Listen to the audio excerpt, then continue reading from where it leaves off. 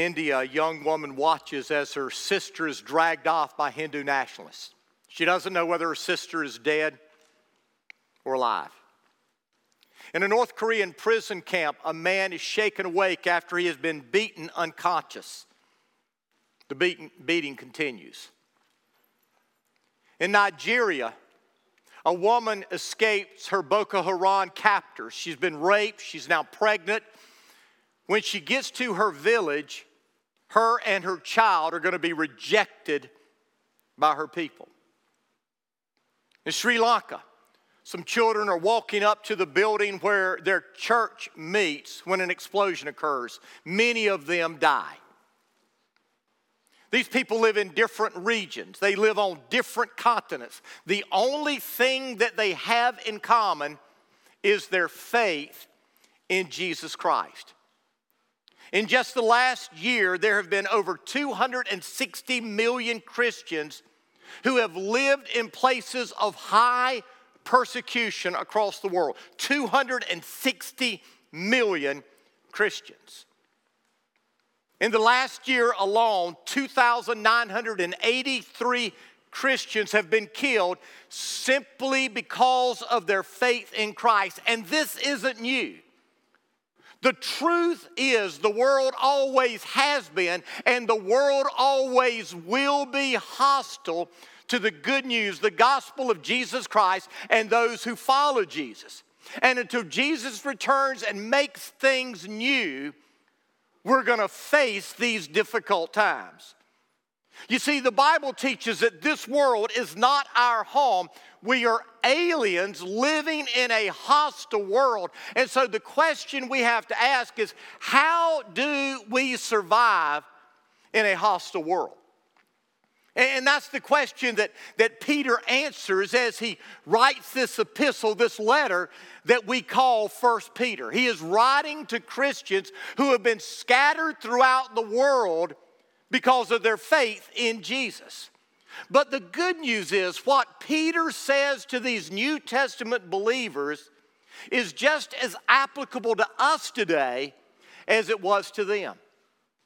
Now, last week we discovered the first thing that we need to do if we want to survive in a hostile world, and that is this. We need to remember who we are. And this is what Peter says. He says, we are chosen by God. We have been born into His family. And because of that, we are heirs to a priceless inheritance. You see, as followers of Jesus, we don't live looking at the past, what we've experienced. We don't even live looking at the present, what we are now going through.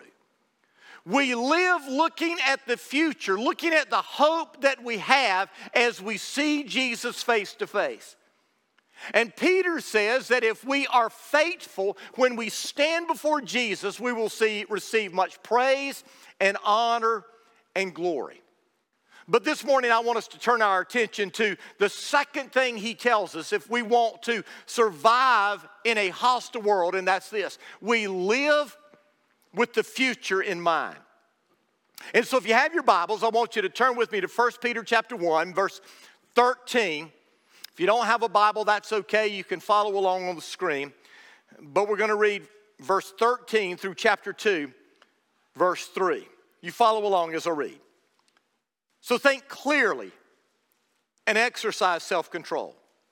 Look forward to the gracious salvation that will come to you when Jesus Christ is revealed to the world. So you must live as God's obedient children. Don't slip back into your old way of living to satisfy your own desires. You didn't know any better then. But now you must be holy in everything you do, just as God who chose you is holy. For the scriptures say, you must be holy because I am holy. And remember that the Heavenly Father to whom you pray has no favorites. He will judge or reward you according to what you do. So you must live in reverent fear of Him during your time as foreigners in the land. For you know that God paid a ransom to save you from the empty life you inherited from your ancestors. And the ransom He paid was not mere gold or silver. It was the precious blood of Christ, the sinless, spotless Lamb of God. God chose him as your ransom long before the world began, but he has now revealed him to you in these last days. Through Christ, you've come to trust in God, and you have placed your faith and hope in God because he raised Christ from the dead and gave him great glory. You were cleansed from your sins when you obeyed the truth. So now you must show sincere love to each other as brothers and sisters. Love each other deeply with all your heart. For you have been born again, but not to a life that will quickly end. Your new life will last forever because it comes from the eternal living Word of God. And as the scriptures say, people are like grass. Their beauty is like a flower in the field. The grass withers, the flower fades, but the word of the Lord remains forever. And that word is the good news that was preached to you. So get rid of all evil behavior. Be done with all deceit, hypocrisy, jealousy, and all unkind speech. Like newborn babies, you must crave pure spiritual milk so that you will grow into a full experience of salvation. Cry out for this nourishment now that you have had a taste of the Lord's kindness. Now, Paul tells us two future events that will impact everyone, regardless of who you are, regardless of what you believe. These events are going to have an impact on your life. Now, the first one is the revelation of Jesus Christ. Peter talks about that in verse 13. He says, look forward to the gracious salvation that will come to you when Jesus Christ is revealed to the world. You see, in the New Testament, salvation always had three different aspects. There was the past aspect of salvation. I have been saved. When I place my faith and trust in Jesus, I am saved from the penalty of sin. His blood covers my sins. I have been saved. But then there's the present aspect of salvation. I am being saved. As I submit and surrender to the power of the Holy Spirit in my life, I am being saved from the power of sin. I am being sanctified. God, through the power of His Holy Spirit, is making me into a new person. But every one of us who is a follower of Jesus is looking forward to that future day when we will be saved. When everything that we read about in God's Word will come to pass. We will receive a new nature. Our enemy Satan will be defeated once and for all forever, and everything will be made new. And so Peter talks about that in verse 13. We are looking forward to this gracious salvation. Now, when will it occur? It will occur when Jesus Christ is revealed to the world. And that word revealed, it's the same word, the Greek word apocalypsis, that is used in Revelation chapter 1, verse 1, when John says that he is giving us the revelation, the unveiling of Jesus Christ. You see, the book of Revelation isn't so much a book about future events that will take place, though we are told future events that will take place. The book of Revelation reveals to us that moment in time when Jesus will be revealed to the world in all of His glory.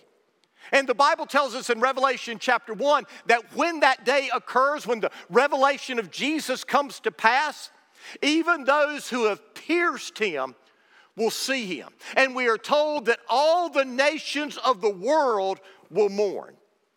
Now, though there are people who believe the Bible is God's Word who disagree on this, I believe the Bible teaches that before that happens, that revelation of Jesus, when Jesus comes back a second time, there are two other things that are going to take place. The first one is the rapture of the church, the snatching away of the church. That is when Jesus comes and He takes the church, His body, His bride, out of the world. There's coming a day when Jesus is going to come in the clouds and He's going to take us home. But then there is a second event after the rapture, and that is the wrath of the Lamb. You see, in the book of Revelations, we're told that there is coming a day of immense tribulation. But this tribulation isn't the result of the world persecuting the church. This tribulation is the result of a holy God bringing judgment upon the world. And then after the rapture of the church and after the wrath of the Lamb, that's when Jesus will be revealed to the world. And so you and I as believers should be living our life in light of the fact that we know Jesus is coming back. But Peter tells us about a second event that we live in light of, and that is the judgment of God. In verse 17, he says, remember that the Heavenly Father to whom you pray has no favorites.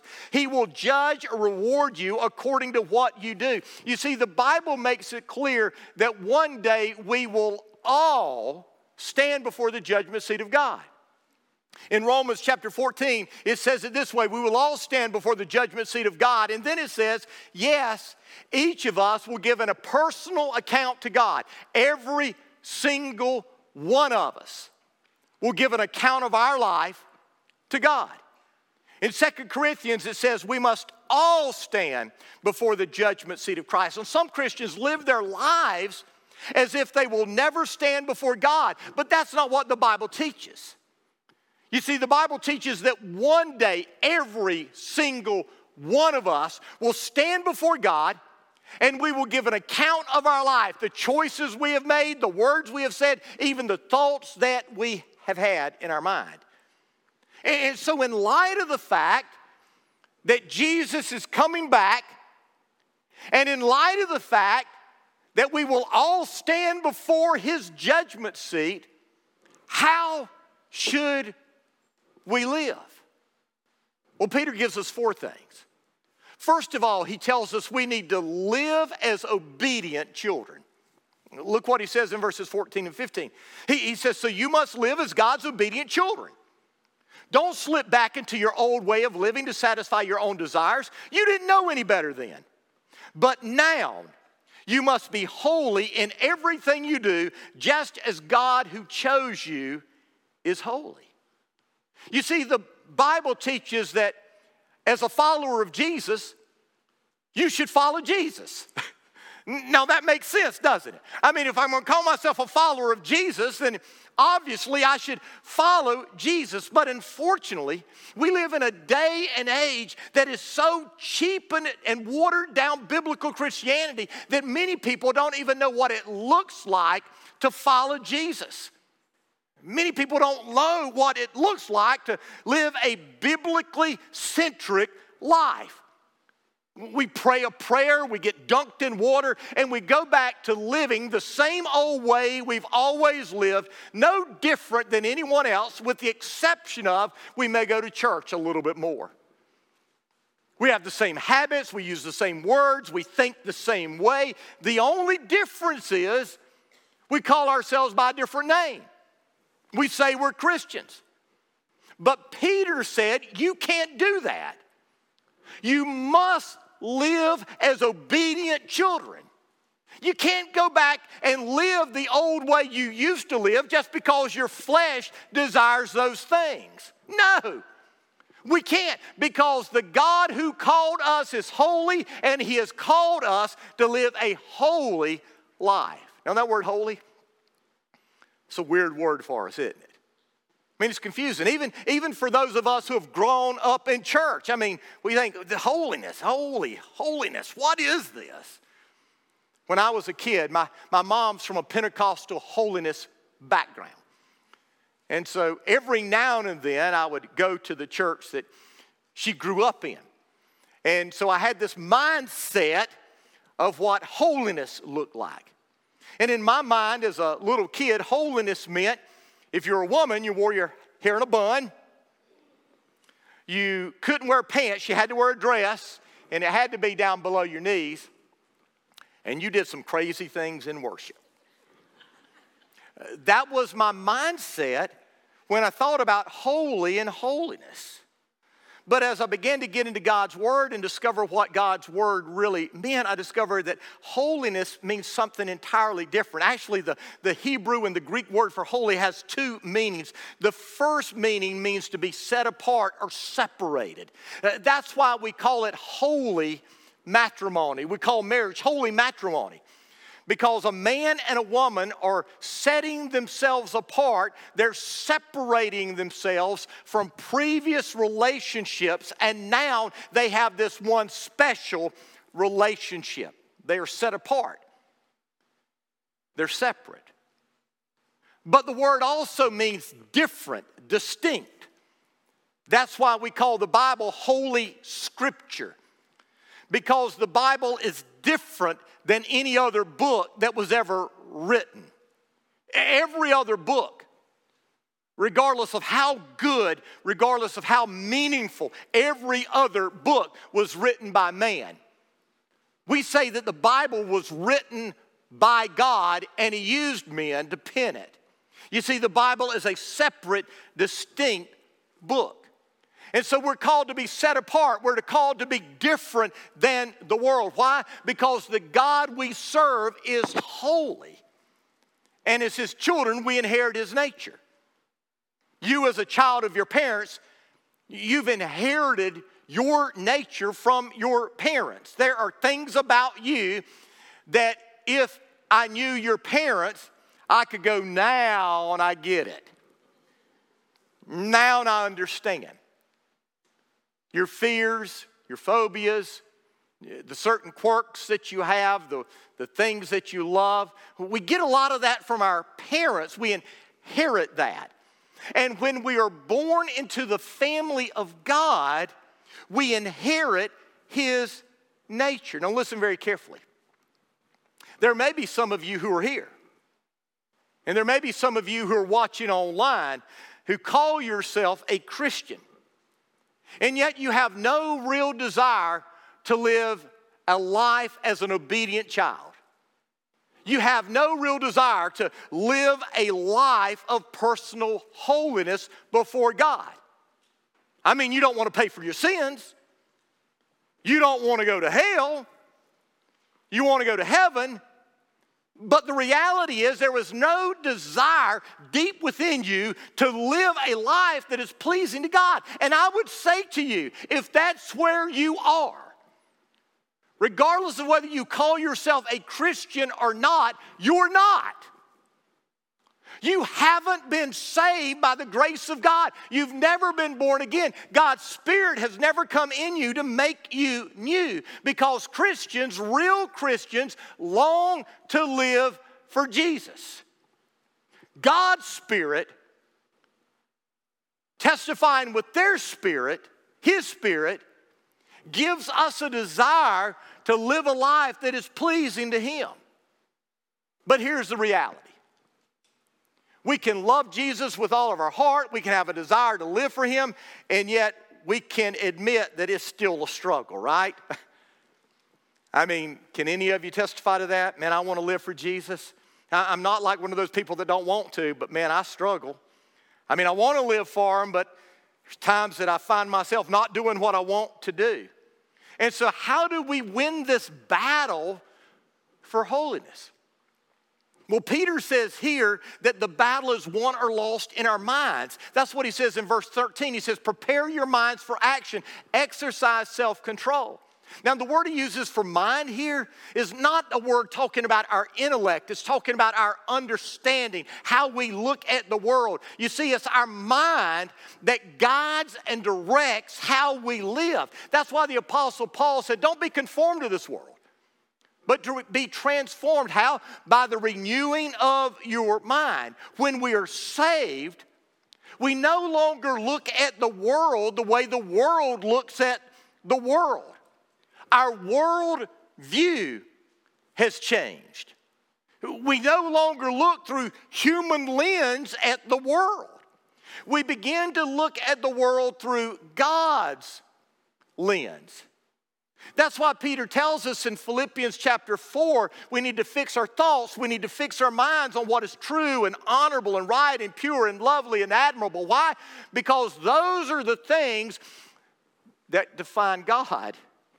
And when we focus on those things, we will have the mind of God. Now, what Peter literally says here is he says, gird up the loins of your mind. And you're probably going, what? What's all this gird up your loins thing? I don't even know if I want to know. Well, see, biblically, they didn't wear pants like we wear right now. They wore your robes. And as you can imagine, if you were in a race, you wouldn't want to have your robe just down there at your knees tripping you up and messing you up. If you're in a battle, you wouldn't want that robe keeping you from being able to move all the way that you need to move. And so what they would do is they would gird up their robe, their loins. They would take their robe and they would tuck it into their belt so that it would not trip them up. What Peter is saying here is don't let this world trip you up. You're in a race, you're getting ready for battle, and you need to make sure your mind is prepared. Then he says, and exercise self-control. Now, Galatians 5 tells us that self-control is a fruit of the Spirit. But the word here is not that word. The word here literally means sober, it means steady, it means control. In other words, what Peter is saying is don't let your mind race all over the place. Have some discernment. Be steady in your thought. I want you to listen. This is a problem in the church today. You say, how do you know? Because I see what some of you post. I mean, we post crazy stuff. Absolutely crazy stuff. And then it doesn't come true. It doesn't come to pass. And you go, well, that's okay. No, it's not. You've made yourself look like an idiot. And the problem, listen to me, everyone that knows that you claim the name of Jesus, you've made the church look that way. You don't do that. You're discerning. You're steady. You're controlled in your thought. You don't buy into every single thing that is out there. Why? Because we're called to live as obedient children. Second thing, Peter says, if I want to be ready for the future, I need to live in reverent fear. Look at verse 17. So you must live in reverent fear of him during your time as foreigners in the land. Now, there's some who try to soft sell this word, but the Greek word is phobos. It means fear. It means terror. It means to be afraid. People say, well, it just means respect. No, it doesn't. It just means to be in awe. No, it doesn't. It means to be terrified of. Did you know that the Bible teaches that you and I need to have a terror when we think about God? When Peter realized who Jesus was, I mean, even before the resurrection and the ascension and all of that, he was in a holy fear and he said, depart from me, I'm a sinful man. After John had experienced the power of God in his life over and over and over again on the Isle of Patmos, when he came into the presence of God, he was overwhelmed with fear.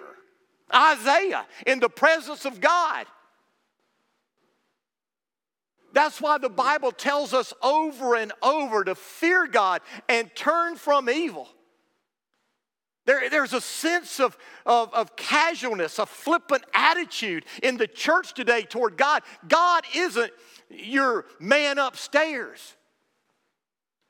God is the King of Kings. He is the Lord of Lords. He is the all-powerful creator of everything. He is the holy God that destroyed the world through a flood because of the evilness of man. He is a holy God that rained down fire and brimstone on Sodom and Gomorrah because their wickedness was so great. You don't have a flippant attitude toward God. You fear him. Then the lost world fears him, or should, because his judgment is coming. We don't fear God because his judgment is coming. You see, our reverent fear of God is a result of us experiencing redemption. Just because we've experienced redemption doesn't take away our fear of God. When I was growing up, before my dad went into the ministry, he was a Marine. My dad was 6'2". He was in good shape. I thought my dad was the biggest, baddest guy that ever lived, as we all do. But growing up, I knew two things. I loved my dad, but I was afraid of my dad. And I knew that my dad loved me. I knew that he was never going to hurt me or harm me, but that didn't take away the fear I had of him. I knew that, man, he was strong and powerful, and not only could he protect me against my enemies, man, I better obey him. Better do what he says. But I didn't have that desire to do what he says because I was afraid he was going to beat me. I did what he said and was living in this fear of him because, man, I loved him so much. I wanted to honor him with my life. I want you to listen to what Peter says beginning in verse 18. Verse 17, he says, we live with this reverent fear. In verse 18, he says, for you know that God paid a ransom to save you from the empty life you inherited from your ancestors. You see, I don't live in reverent fear of God because I'm afraid that he's going to pounce on me and judge me. I live in reverent fear because I know the price he paid to redeem me. And that reverent fear isn't going to cause me to take for granted who he is or have a flippant attitude toward him. It's going to cause me to want to worship him with all of my being. Peter says we live as obedient children. We're holy because he is holy. We live in reverent fear. Why? Because he paid a great price to redeem us. Third, we show sincere love. Verse 22, you were cleansed from your sins when you obeyed the truth. So now you must show sincere love to each other. As brothers and sisters, love each other deeply with all your heart. You see, Peter tells us here that the gospel gives us this remarkable ability to love people, even our enemies. The gospel gives us patience with the flaws of others because we recognize that we had and we still have flaws in our own life. The gospel frees us from the tyranny of needing people to be happy, and because of that, we can stop using people and start loving people. It's the gospel that allows us to love in a supernatural way. Peter tells us that we are to love sincerely. That word literally means without hypocrisy. Have you ever had someone say they love you and then they turn around and they say something about you to someone else, or they do something to hurt you? I'm sure we all have. I have as a preacher. Man, I love you, Pastor Rocky. And then they go outside and they say things.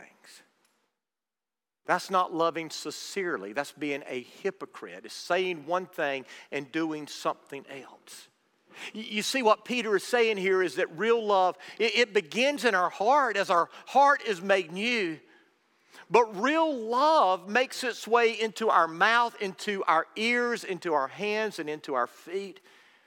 It will show up in what we do. It will show up in what we say. Now listen, we all mess up occasionally. Boy, I've had to apologize to people more times than not when I've said something that wasn't loving. Sometimes I've said it to their face. Other times I've said it behind their back. There are times when I should have done something because it was a loving thing to do and I didn't do it. We've all done that. But understand, if the love of God has been experienced by you, deep within you is going to be a desire to show that love to other people. And that's why Peter goes on to say we're to love deeply with all of our hearts. The word deeply is the word for pure. It needs to be pure, real, authentic love. And it needs to be intently. Here's what I know. It takes work to love.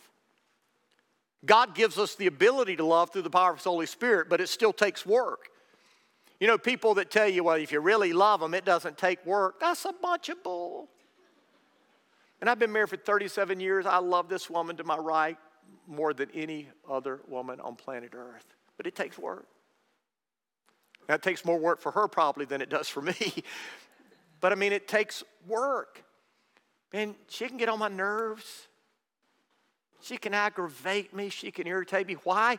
Because she's human. She's a work in progress, as I'm a work in progress. And if we're going to love, we've got to love intently. It's going to take work. It's going to take effort. It doesn't just happen without any effort whatsoever. So we're to have a sincere love. And then finally, he says we're to crave pure spiritual milk. Chapter 2, verses 2 and 3.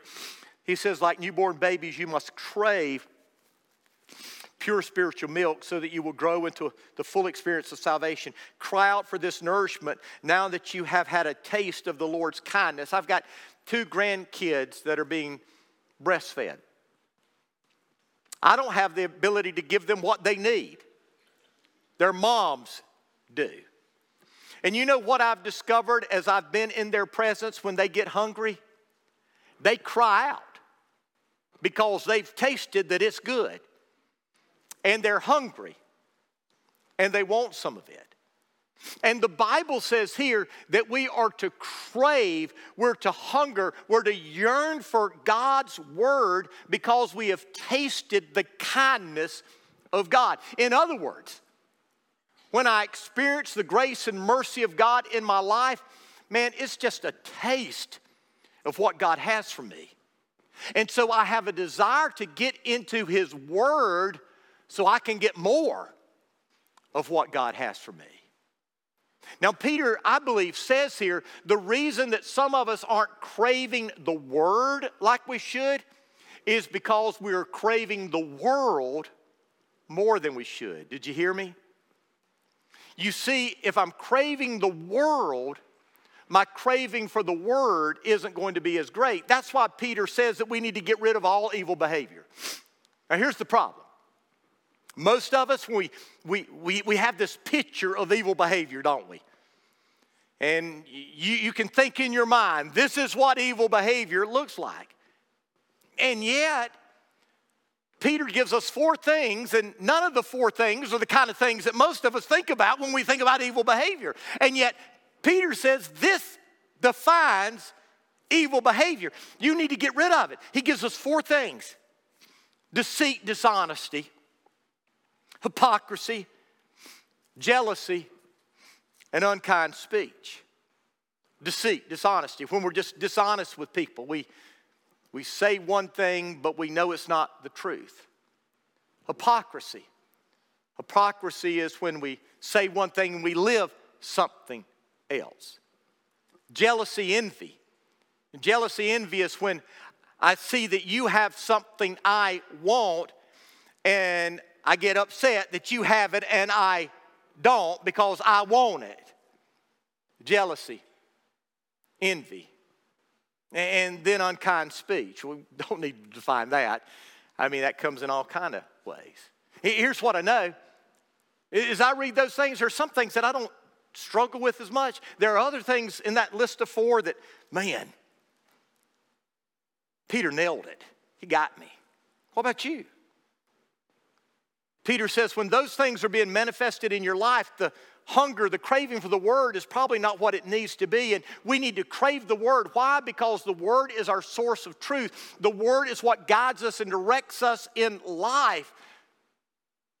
So we need to crave the word. Are you craving the word? Are you spending time each and every day in God's word? I can tell you this, listen to me. If you're not into God's word every day, you're not craving the word. You may like it, but you're not craving it. Because when you have a craving, you fulfill that craving. You do whatever it takes to fulfill it. So Paul Peter tells us how to live with the future in mind. He says, live as obedient children, live in reverent fear, show sincere love, crave pure spiritual milk. But what you need to understand is what Peter makes clear is these things are not what make you right with God. These things are the result of you being right with God. Because you've been ransomed, because you've been redeemed through the precious blood of Jesus, because God paid such a high price for your salvation, you want to live as an obedient child. You want to live in reverent fear. You want to show sincere love to brothers and sisters in Christ, and you want to crave that pure spiritual milk. Not to be made right, because you're right. So what about it? Are those four things in your life right now? If they're not, then you really do need to ask why. And if it's because you haven't been redeemed, then I got to tell you, listen, don't leave here without making this right with God. It's the most important thing you can do. And I can promise you, He will change your life.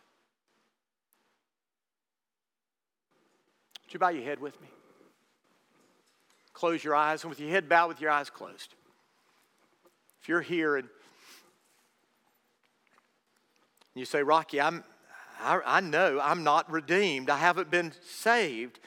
God's Spirit hasn't made me new, but I want to be. I want you to know today the reason you want to be is because God is drawing you to Himself. And I beg you not to leave here if God is drawing you to Himself. Don't leave here without responding to His grace, His mercy. So if that's where you're at, and you're ready to surrender all and trust Jesus, then I encourage you to pray this prayer to Him right now. Dear God, I humbly come to you this morning, acknowledging my sin, my rebellion, my disobedience. I'm sorry. I don't want to live in rebellion anymore. Forgive me. Jesus, I believe you came to this earth. I believe you died on a cross. I believe you rose from the grave so that my sins could be forgiven. Right here, right now, I'm asking you to save me. I'm giving you my life.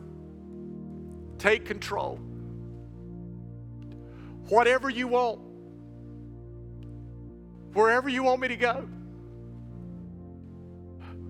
I'm yours. Fill me with your Spirit.